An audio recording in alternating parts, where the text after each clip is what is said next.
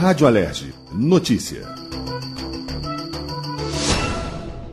O primeiro semestre da 11ª legislatura da Assembleia Legislativa do Rio foi marcado pela redução de gastos com contratos, pessoal e homenagens. O balanço orçamentário finalizado nesta terça-feira, dia 28, mostrou uma economia de mais de 128 milhões. Desta quantia, pouco mais de 86 milhões são de despesas com o pessoal e o restante em contratos e custeio. Ao assumir o cargo no dia 3 de fevereiro deste ano, o presidente da Casa, deputado Jorge Pisciani, do PMDB, afirmou que o corte de gastos era uma prioridade. A revisão de contratos e a redução de despesas foram os responsáveis pela economia.